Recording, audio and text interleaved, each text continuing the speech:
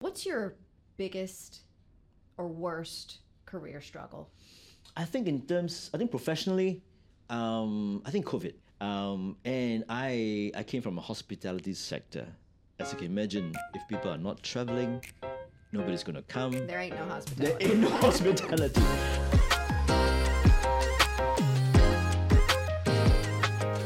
Welcome to Pass the Power with me, Paige Parker.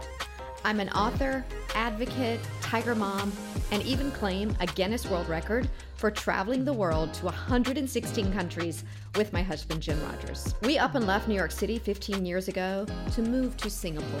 Why? Because we believe Asia's the future and we wanted to immerse our daughters in Asia as well as for them to be fluent in Mandarin.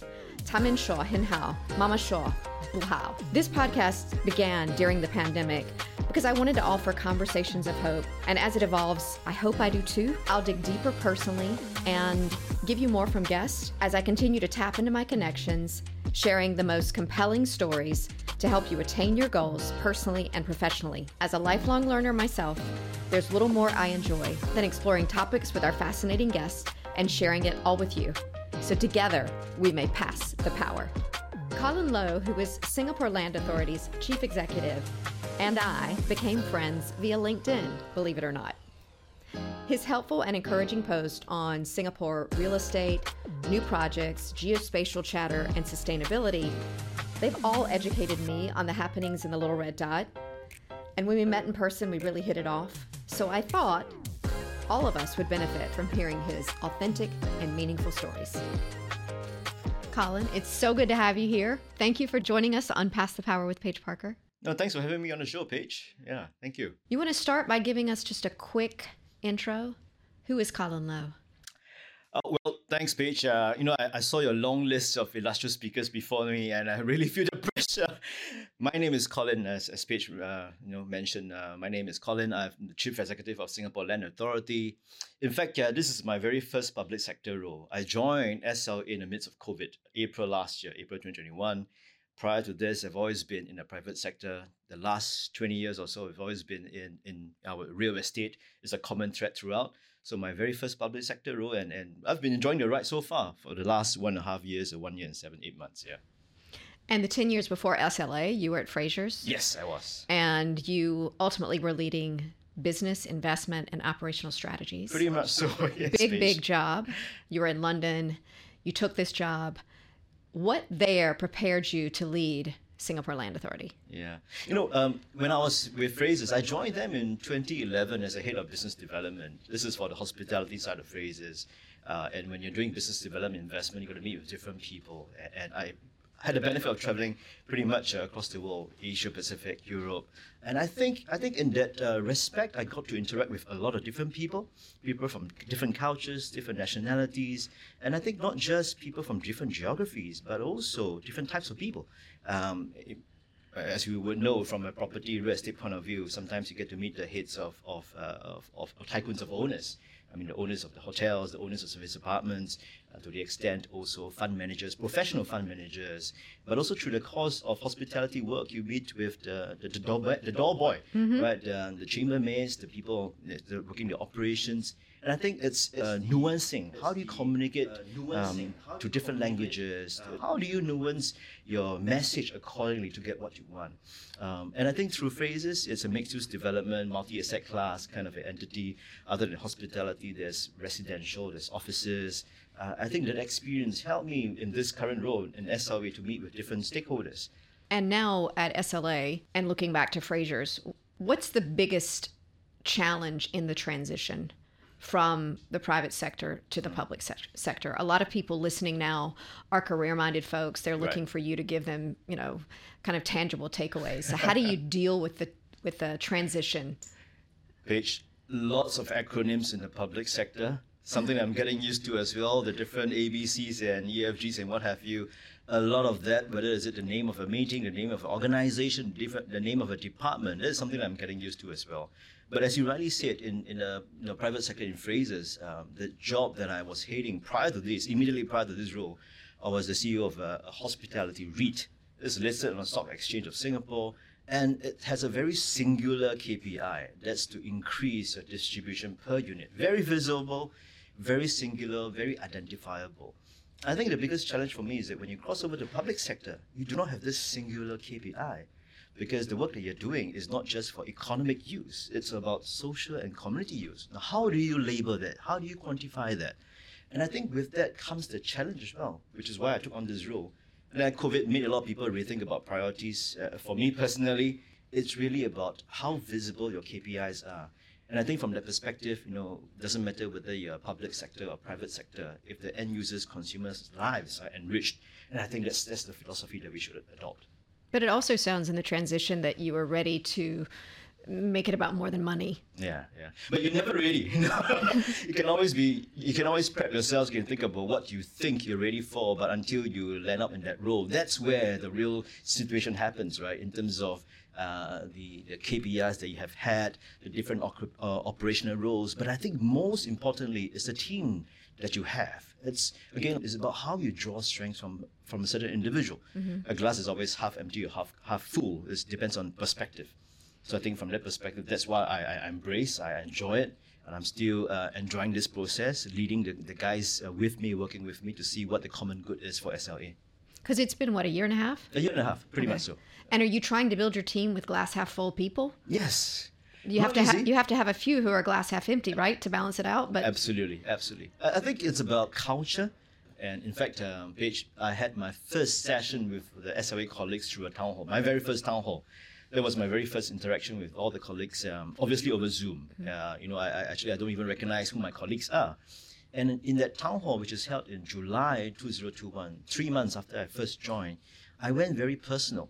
I had prepared a deck of slides, and I showed pictures of who I was, where I grew up in. I grew up in Redhill in a 3-room flat, where I stayed with my extended family. So 8 members of the family and 2 families in a 3-room flat in Redhill. And I showed them about primary school, my secondary school, national service, of course, for the Singaporean men in us, as well as every step of my career path so far, starting from a bank, and then to Ascot Group, business development. And the reason why I went that personal is that the next time when somebody from SLA interacts with me, he or she will know how exactly I'm wired. And I think that's important, especially I've never worked in the public sector. This is my very first role, and I think it's only right that I share how I'm wired, what my experiences are, what I know, what I do not know, what are my strengths, what are my weaknesses. And I still remember the very last PowerPoint slide of this deck of slides. I showed a picture and everybody started to laugh. The picture that I showed was Empress New Clothes. I showed that picture, people laughed. And I said that statement. You guys on the ground, you know the situation best. Let me know what the concerns are on the ground, what solutions are there on the ground. Mm-hmm.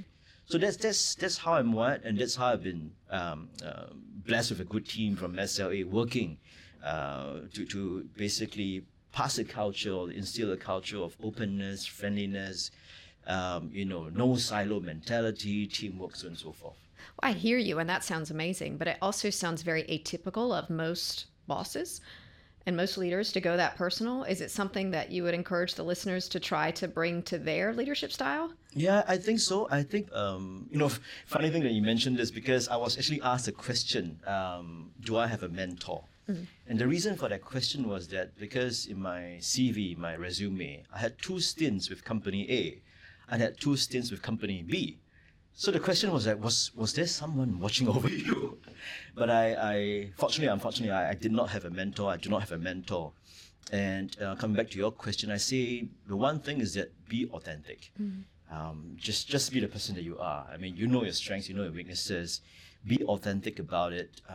When I look back at my career path, I never said that in 5 years I wanted to be this.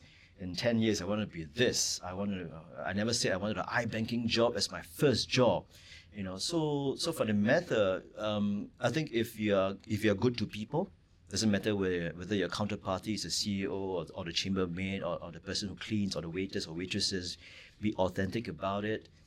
Be truthful, be sincere in your dealings with people, and I think word will get around, and you'll be surprised. I mean, some of the friendships that I have had 20 years ago when I first started my job, now that I meet them again and to remember, oh, that's you. I remember you were a young officer in this bank. I like the work that you do. And now that you're here, wow, I'm starting something else. What do you think about this? So it's about being authentic throughout your journey, and no need to push yourself too much and too hard to be so singular in what you think then was right. But actually, there's a lot of other options available. And now that you've been at SLA since April of 2021, can you tell us what's your big picture? How do you want to shape it? I think SLA, a lot of people may not know. If you think about MRT and roads, you think about LTA, you think about water, you think about PUB. But when I came onto this role, when I saw what SLA is all about, it's fantastic, it's tremendous, such a large platform. So tell us. Singapore Land Authority is the custodian of all state property across Singapore. And in it, we manage about some 2,700 properties and 11,000 hectares of land. That's quite a lot. In fact, it's the largest landlord in Singapore. So when I came on board, when I look at the properties that's under SLA, I discussed with the team, what is the strategy of this portfolio of properties? Again, wearing my real estate hat from my prior experience.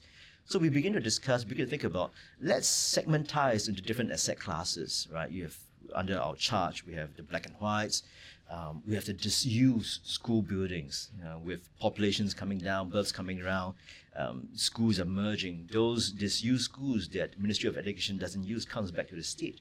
How do we activate those spaces? We've got shop houses, we've got iconic projects like the Dempsey's, the Gilman Barracks, Old Kallang Airport. And I think what's really important is that we are not maximizing it just in terms of economic value. What's important is social and community purposes and functions as well.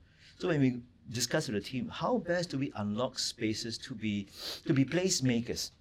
The disused school buildings, it is in the residential area, it's in heartland catchment. How do we unlock value? How do we make it a placemaker? So much so that not just economic value, but can it be a social startup incubator space? Things like that. And that's just one aspect of SLA. This is the first vertical, which is land and properties. A lot of people may not know and do not realize SLA is actually the Geospatial Agency of Singapore. Honestly, Paige, when I first came on board, when I first heard of the term geospatial, I thought it's a combination of geography, geology, outer space, completely unaware, but it's not. Simply put, it's about location. Think about those days back in the past when we visited another country, we had to use paper maps, right?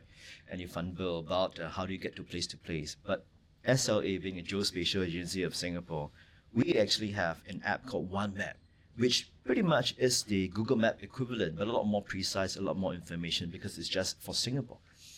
So how do we democratize it? How do you mainstream it? It need not be just for the planners. Of course, the planners in Singapore utilize that for their planning.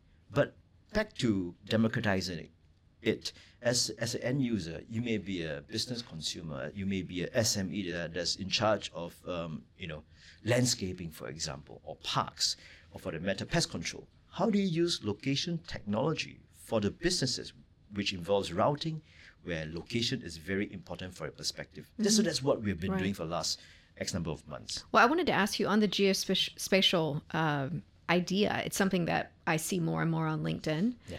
And as the population ages and they have physical challenges and they can't get around as well, and for those people that actually have mobility issues, right. How do we make this kind of living mainstream and in the planning so that everybody's served? Yeah, that's exactly what we're talking about. And is this from kind of government mandated down to you, or how do you have this charge? No, I think it was in the works already. I think a lot of people do realize that we've got One Map, we've got Geospatial. That's a lot more than can be done. I think we're just scraping the surface. So since I've come on board, we have been energizing the team to look at what other possibilities there are. And to the extent that you mentioned about mobility, most recently we met up with a mayor of one constituency in Singapore. And what we said to the mayor was that, Mayor, we have One Map app.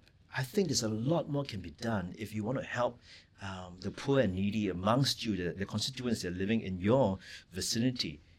Why I say that? Because a lot of times well-intended corporate donors will donate money. Volunteers will deliver a pack of goods, right? You have your Maggi mee, the instant noodles, your bag of rice. Canned food.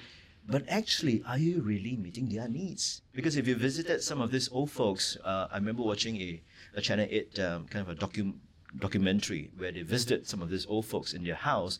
When they opened their cupboard, they've got stacks of rice, piles of canned food, and instant noodles have gone bad. So what about mapping those specific needs to those families in a more targeted way?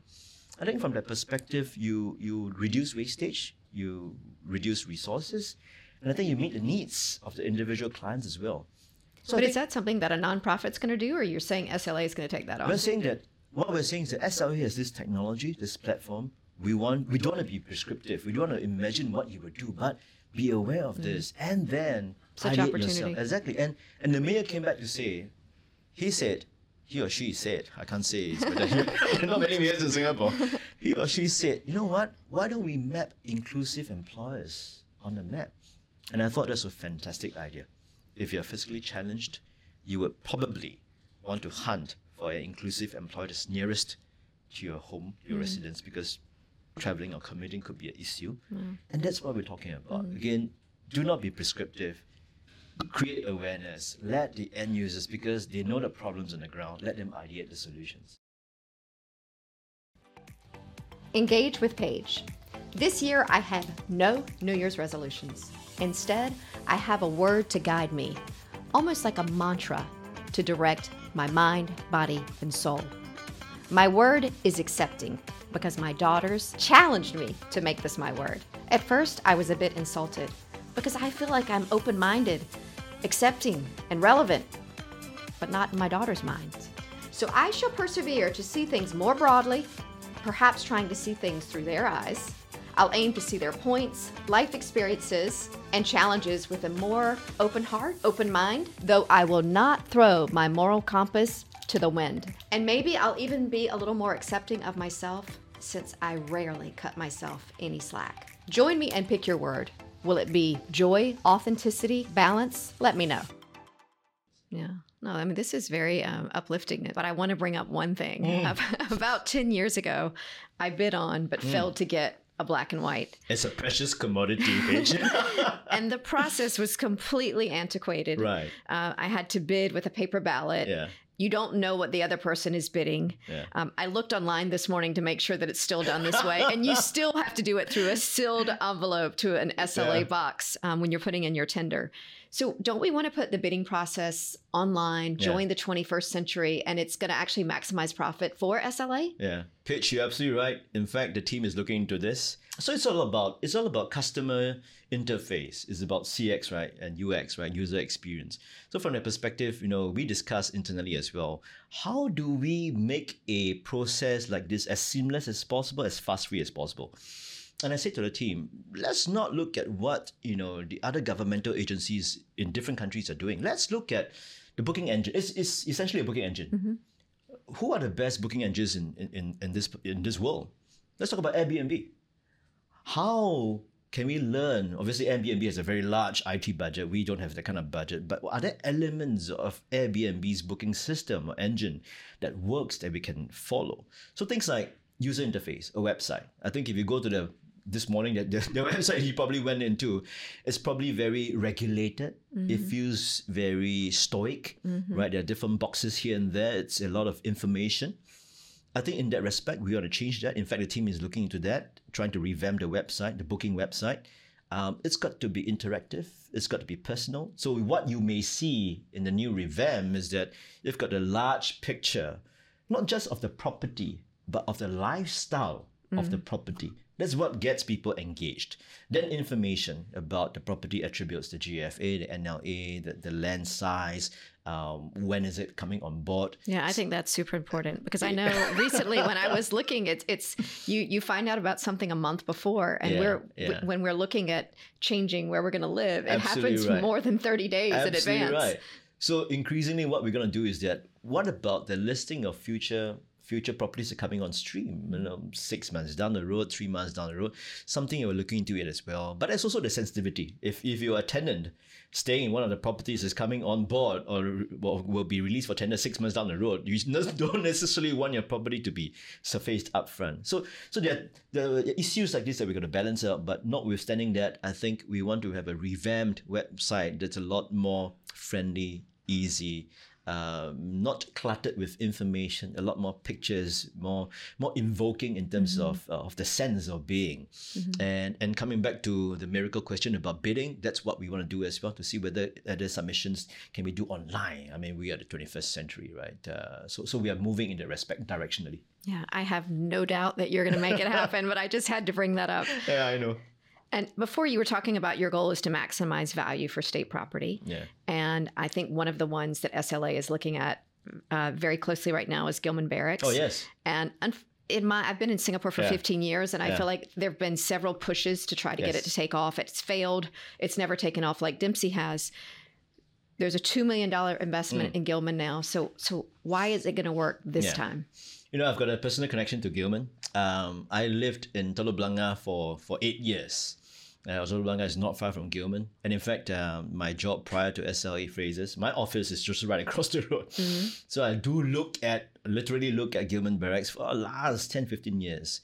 It's a beautiful piece of real estate. Yeah, the space is amazing. Beautiful. Central part of Singapore, foliage. You've got park connectors. The cyclists are there. The hikers are there. You've got the MRT station, Labrador Park Station, which is not too far away. Large greenery, large grounds, plenty of car park spaces as well. So that's one. It's a great location. The second thing, increasingly as you see property developments across Singapore, they are increasingly becoming mixed used. You no longer have or you hardly get a single residential tower, a single office tower, a single retail mall. It's all about mixed use. Why I bring that up? I think for a beautiful piece of real estate like Gilman Barracks is it cannot be a single purpose property. It can't be just art galleries. It can't be just art gallery. You need your ancillary facilities. You need your F&Bs. And not just F&Bs that's open for a certain hour. You need the round the clock stuff.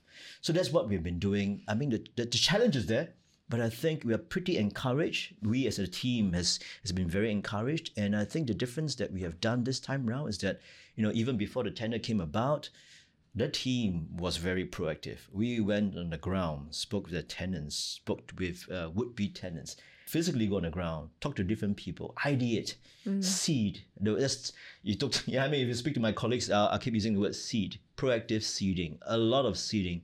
And you have a better appreciation of what the needs are on the ground.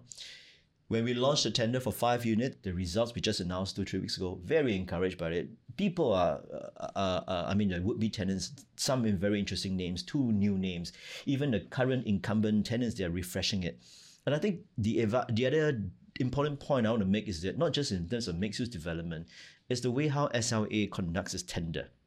It's not the highest renter will win. In fact, specific to this SLA Gilman Barracks tender, we went on a price and quality approach.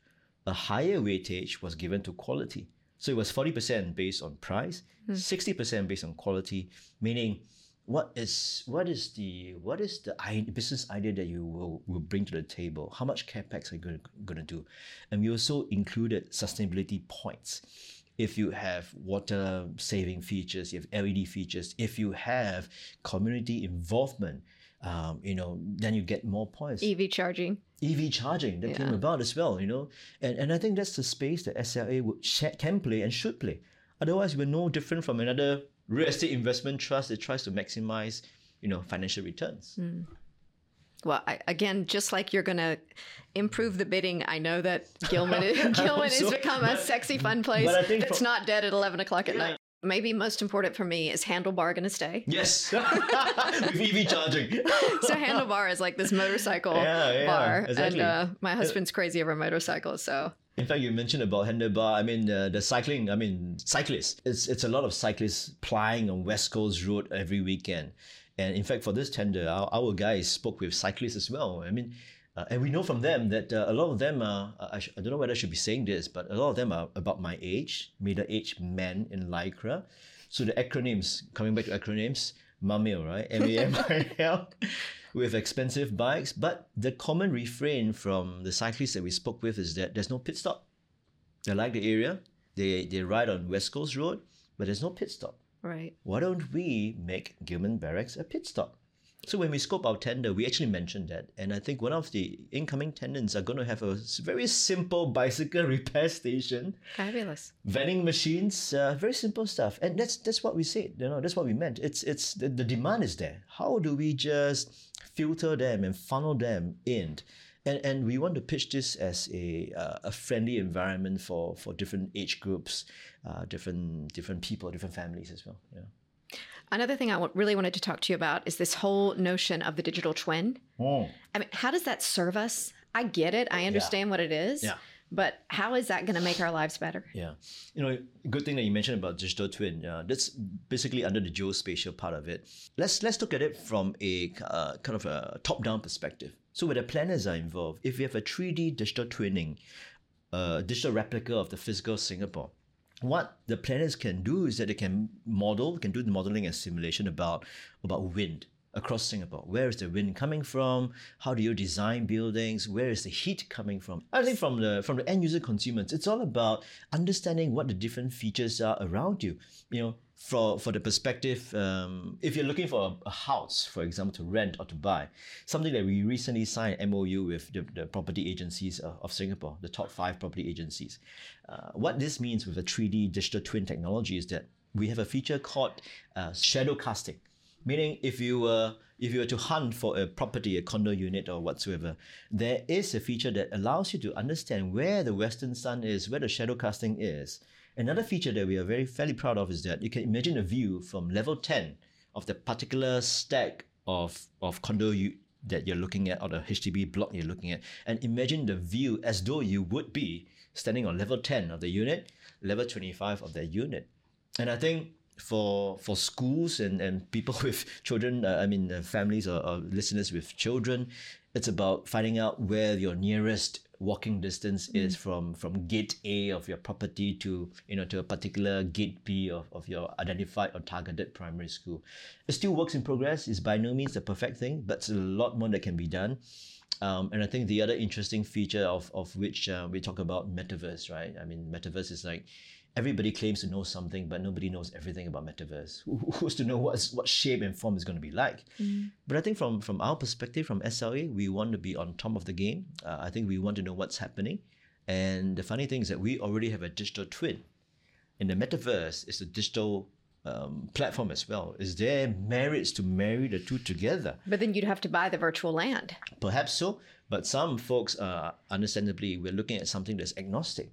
Right. I mean, I think you're very familiar with this field a lot more than me. You've got the private sector companies trying to claim dominion or be dominant in this space. But I think a lot of folks want a agnostic platform for us to play around with and not be held ransom or hostage by a particular private sector companies.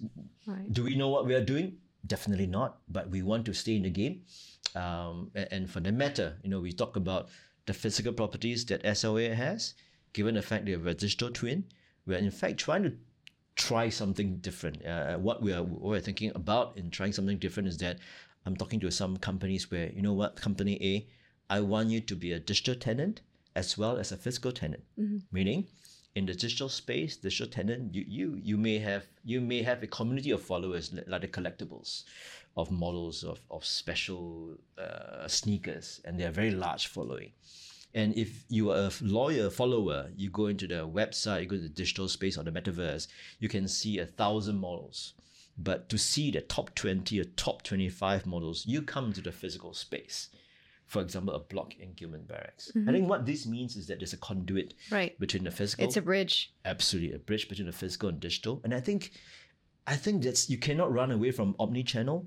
Back in those days where you've got the physical supermarkets, you've got the online shopping, increasingly you find companies, they probably originate from either side of the fence and they cross fence and you got to have a complete package. So something that the team is talking to people, will it work? We're not sure, but if it fails, just shut it down from the perspective.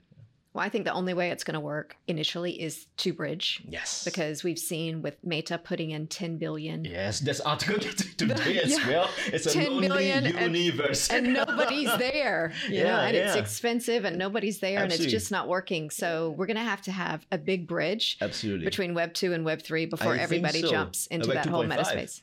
before you get it converts solely and believing in the product of Web 3. Right. Yeah. Well, tell me this, because property prices in Singapore are crazy, very, very, very high. But we hear of a looming recession. So when you look into your crystal ball, do you have any guidance for buyers, sellers? That's a very big question, Paige. Yeah. First of all, no one has a crystal ball, but I think the beauty of Singapore controlling COVID fairly well, I would say fairly well, is that I think we have demonstrated the fact that this is a nation that can pull things together, can make things work. And in fact, I do recall when I first joined SLA, we could still go out and eat, subject to 5 masks as well. And I feel blessed to be here in Singapore. But I think the flip side of it is that because we control it so well, people are beginning to think, people who are not living in Singapore, people from outside Singapore, then realize that, you know what, this little place called Singapore, notwithstanding it's 730 square kilometers, is slightly small, but things work.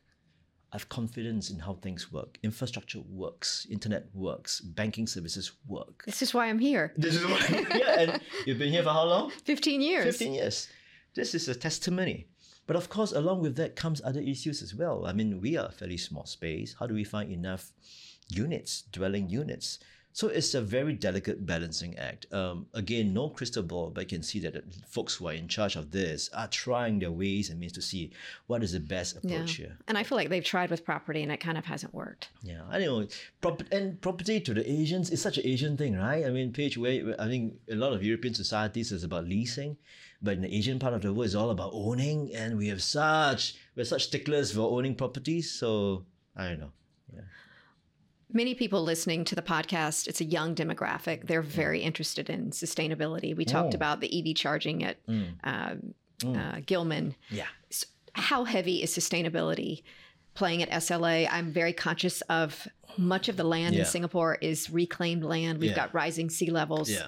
Is it something you stress over? Very large part of the work. In fact, I mentioned about 2,700 properties. These are old properties. These are not new properties. In fact, adaptive use of a property, to me, is sustainable itself. Instead of demolishing a property and then you build up again, think about the carbon footprint that you have laid. But if we already have existing properties, why don't we make use of it? I mentioned about disused school buildings, right? Large grounds, large car parks, easy ingress, easy egress, and in a catchment of heartland locations. Why can't we make them or convert them into incubator spaces? Think about the school hall. It could be a last quarter mile fulfillment center, parcel sorting. Think about the canteen. It can be a ghost kitchen. Think about the classrooms, level 1 to 3, very low-rise classrooms, pretty much modular in that sense. Why don't we get social incubator spaces? Be there, and then have a low rental from the perspective, as I mentioned, we do on a PEQ basis. The large fields, the courtyards, community bonding, community farms. So I think a lot of that can be done. I mentioned earlier in terms of the new tenders, the Gilman Barracks of the world, we are incorporating sustainability factors into it as well. Something I want to mention about sustainable is that, geospatial, in fact, it can be a critical enabler for sustainability. In fact, last month, SLA signed a Memorandum of Understanding, MOU, with NUS, the Center of Climate Change, headed by Professor Koh Lian Pin. What this MOU does is that ProfSco's team now has access to all the data to better estimate carbon sinks across Singapore. Why? Because, as you can imagine, SLA, we have a digital map, we have got one map. We actually take area photographs of Singapore, and we go on the ground when you have the car that is mounted on the 360-degree camera. We're taking LiDAR scans of the whole of Singapore. So what this means is that when there are places of carbon sink, the forest, for example, different species of trees has been mapped out. I think ProfSco's team now has a better approximation, better realization, estimation of exactly how to quantify the amount of carbon sinks in different parts of the world. That's just one. Second thing, we think about climate change. Not just a city-state, Singapore is an island. So it is an existential threat. I think listeners may not know this, but 30% of Singapore actually lies less than 5 meters above the mean sea level. And we don't have much to start with. With 3D digital twinning, with all this data, what it means is that I think planners can do forecasting, modeling, and simulation of inland flooding. If heavy rainfall occurs at what rate, which areas will be affected. So some of the things are important. I mentioned about the fact that we have a one map, something you're tinkering about. Why don't we think about a green map of sorts over and above a one map? Meaning, I spoke about carbon sink. Which are the areas that has carbon sink and what quantities? That's one. EV charging points, for example. Where are they? We know they are there, but where exactly are they? You think about solar. Which parts of Singapore has solar potential at its maximum? Which parts are not? Think about it seems like there's so much potential here. So many things. And we don't want to be prescriptive. We want to raise awareness. The folks on the ground who are in this business, they know exactly what to do. Yeah. Well, one of the things I love that you said is the whole idea of community farming. Yeah. That's like such a cool idea. And I think you have so many young people who would really want to be a part of that. And the other thing is you were talking about flooding. Yeah. And it still blows my mind after living here for 15 years that when it rains, people can't drive here. Yeah. You know, people cannot drive when it rains in Singapore, and it rains all the time. It's like you should be able to drive in the rain these days. Of course, we are blessed to live in this little island where when we say flooding is by no means equivalent to the flooding that you hear overseas. Yes. It's really inconvenience more than calamities from the perspective. It's true. But having said that, there's always room for improvement. I'm joking about not, but it just kills me that every time there's rain, and it's like traffic's at a standstill. Yeah. But we live on the equator. We get rain. It's going to happen all the time. Yeah. Yeah. So I want to focus more now kind of on your career struggles and your advice to our listeners out there. Yeah. What's your biggest or worst career struggle? I think professionally, I think COVID. COVID really, I don't think there was any event like a COVID. And I came from a hospitality sector.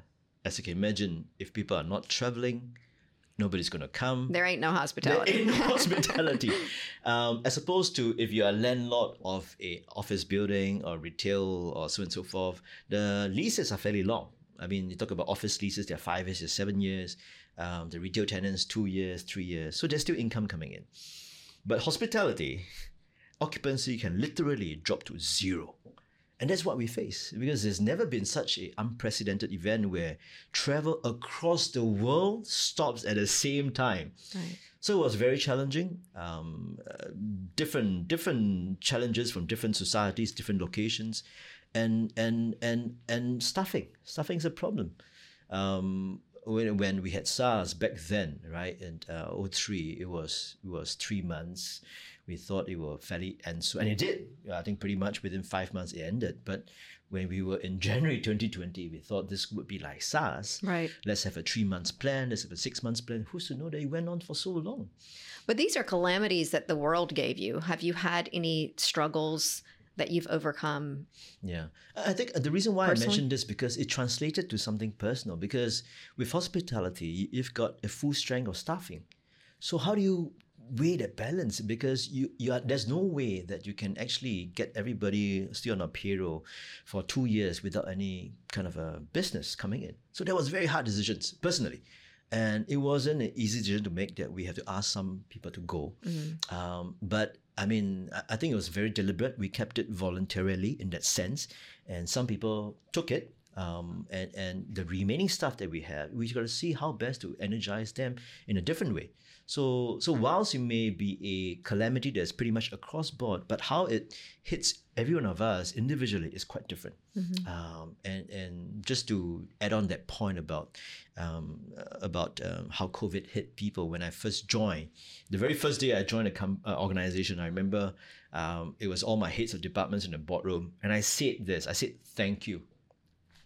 And the reason why I said this was because of this, right? During COVID, when we had safety distancing, remember those days, where there's 2 meters, there's 1 meter, and then you have safe distancing ambassadors, SDAs, right? They were prowling around telling people, stay away, kept to 5. I didn't know that those SDAs that I saw walking around Dempsey, I thought they were contracted or displaced staff from the airline industry, hospitality industry. But little did I know now that actually for the very first 6 months to 9 months when COVID first hit, those SDAs walking around Dempsey, which is an SRA property, are actually my 9 to 5 colleagues So over and above their regular day work, a lot of them stepped up, volunteered to be SDAs. And back then, that was pre-vaccine. So imagine the stigma, right? Those folks with young families volunteered for this, stepped up in the evenings, and it wasn't an easy job, right? Telling people to buzz off, wear your mask properly. And so not just limited to SLA, but across board, the folks that you see, SDAs in the parks, from MParks, these are all volunteers for the first, at least 6 to 9 months. So very, very humbling experience. Yeah, you're rightly proud of them. Yeah. Colin, tell me, are there certain habits that you think are important for success? When I think back, I think read widely. For me personally, I find a lot of comfort in reading autobiographies, not those books that extol 10 leadership traits, but rather what a certain business person went through. I mentioned earlier that I did not have a mentor, but in fact, I find mentorship from those books that I read, be it Trevor Noah, how did he come from South Africa to be the very popular comedian, the struggles that he went through. Be it Bob Iger, the previous CEO of Disney, how he has changed the business, the challenges that he faced. And funnily enough, when you read through some of these stories, there is a parallel to what you are going through. So from that perspective, read widely.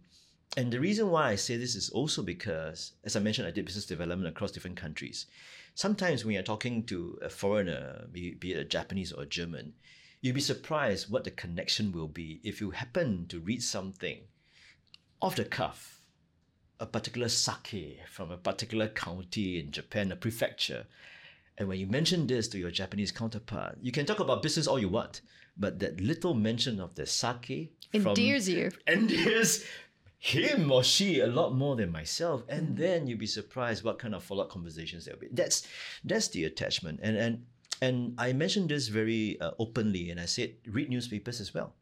Back in phrases when I was interviewing, I was on the interviewer panel for the young folks about management associates. I asked the younger folks, I'm not generalizing here, I'm not stereotyping, how do you consume? Where do you read your news?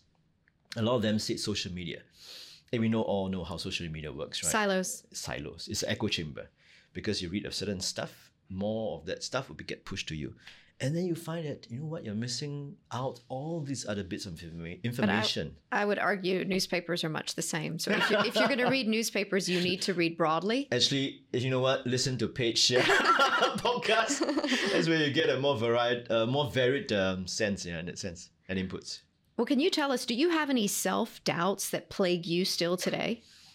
Always, always. And I think self-doubt is good. It forces you to take stock, check back. Like I said, this is my very first public sector role. When I came on board, people are going, who is this person? How is he wired? And that's what I mentioned earlier. I was just being brutally honest. I shared very personally my upbringing and all that. And I think that's the authenticity that I spoke about. That's important. Self-doubt in the sense that when I say something, a lot of people, as you would know, right, people would nod their heads in the agreement, but you really, really, really would never know how they really think. So where is that channel? How do you create a channel? Well, I know that you have 3 young children. Yes, I do, yeah. And I also know that work-life balance is something that is on everybody's tongue. It's something that everybody's very worried about. So do you have any guidance on how to have a healthy work-life balance? I don't know whether I'm equipped nor at the right place to give advice. Paige, you have two very energetic young daughters as well. But I think COVID is the largest social experiment. In a way, COVID hits as all its pitfalls and everything else. But you also introduced working from home. And I think parents of young children, or not just young children, but if you have elderly parents, I really appreciated the fact that, sometimes when you have a Zoom call at night, it really allows you to send your kid to school, perhaps your youngest kid for kindergarten. Otherwise, a lot of us would have spent time traveling, commuting on buses, trains, or even driving to work. So the little advice, I wouldn't say it's advice, but what I went through, it's really try to find some time with your children. And the funny thing about COVID, we couldn't travel. So in my previous Frasers role, I had to travel a lot. With COVID, you couldn't travel. You begin to appreciate the little things in life. Now that we are pretty much, hopefully the tail end of COVID, things are resuming. In fact, what we're having right now is revenge travel. Revenge travel, revenge spending. Right? I see revenge it. spending. Yes. It brings you a different slant, a different slant of things, but it's all about balancing, I think, and not bring things back home.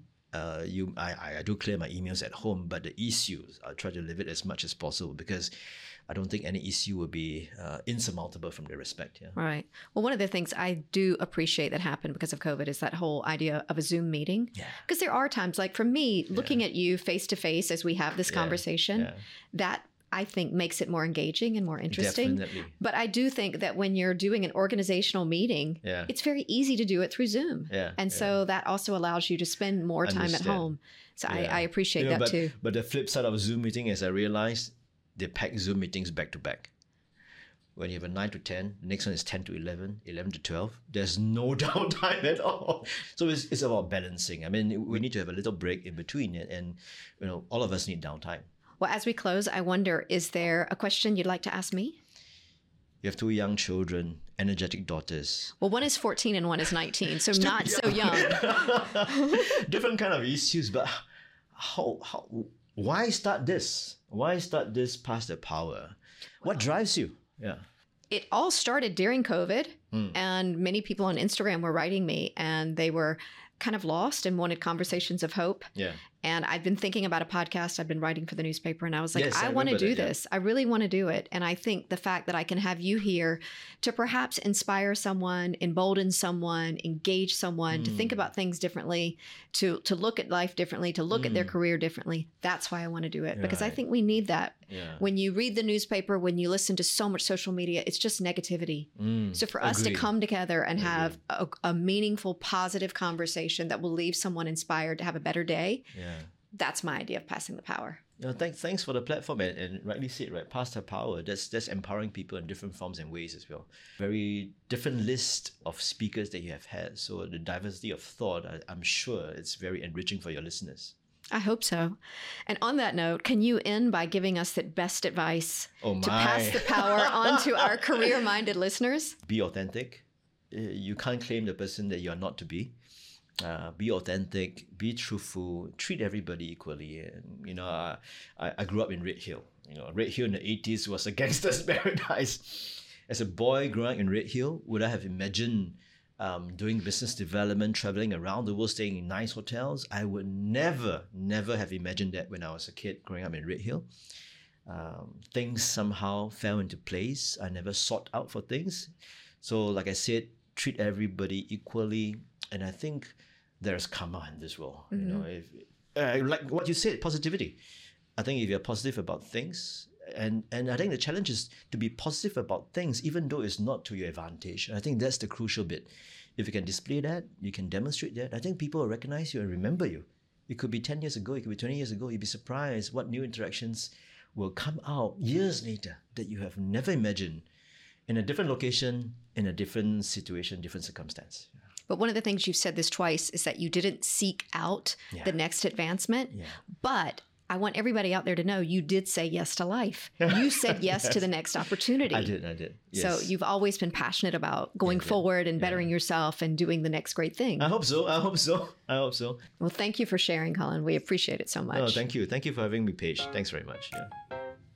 That wraps another fascinating conversation to offer food for thought and a different perspective, and hopefully inspire you to live life fully with passion. Hopefully you'll appreciate the tangible takeaways and meaningful stories.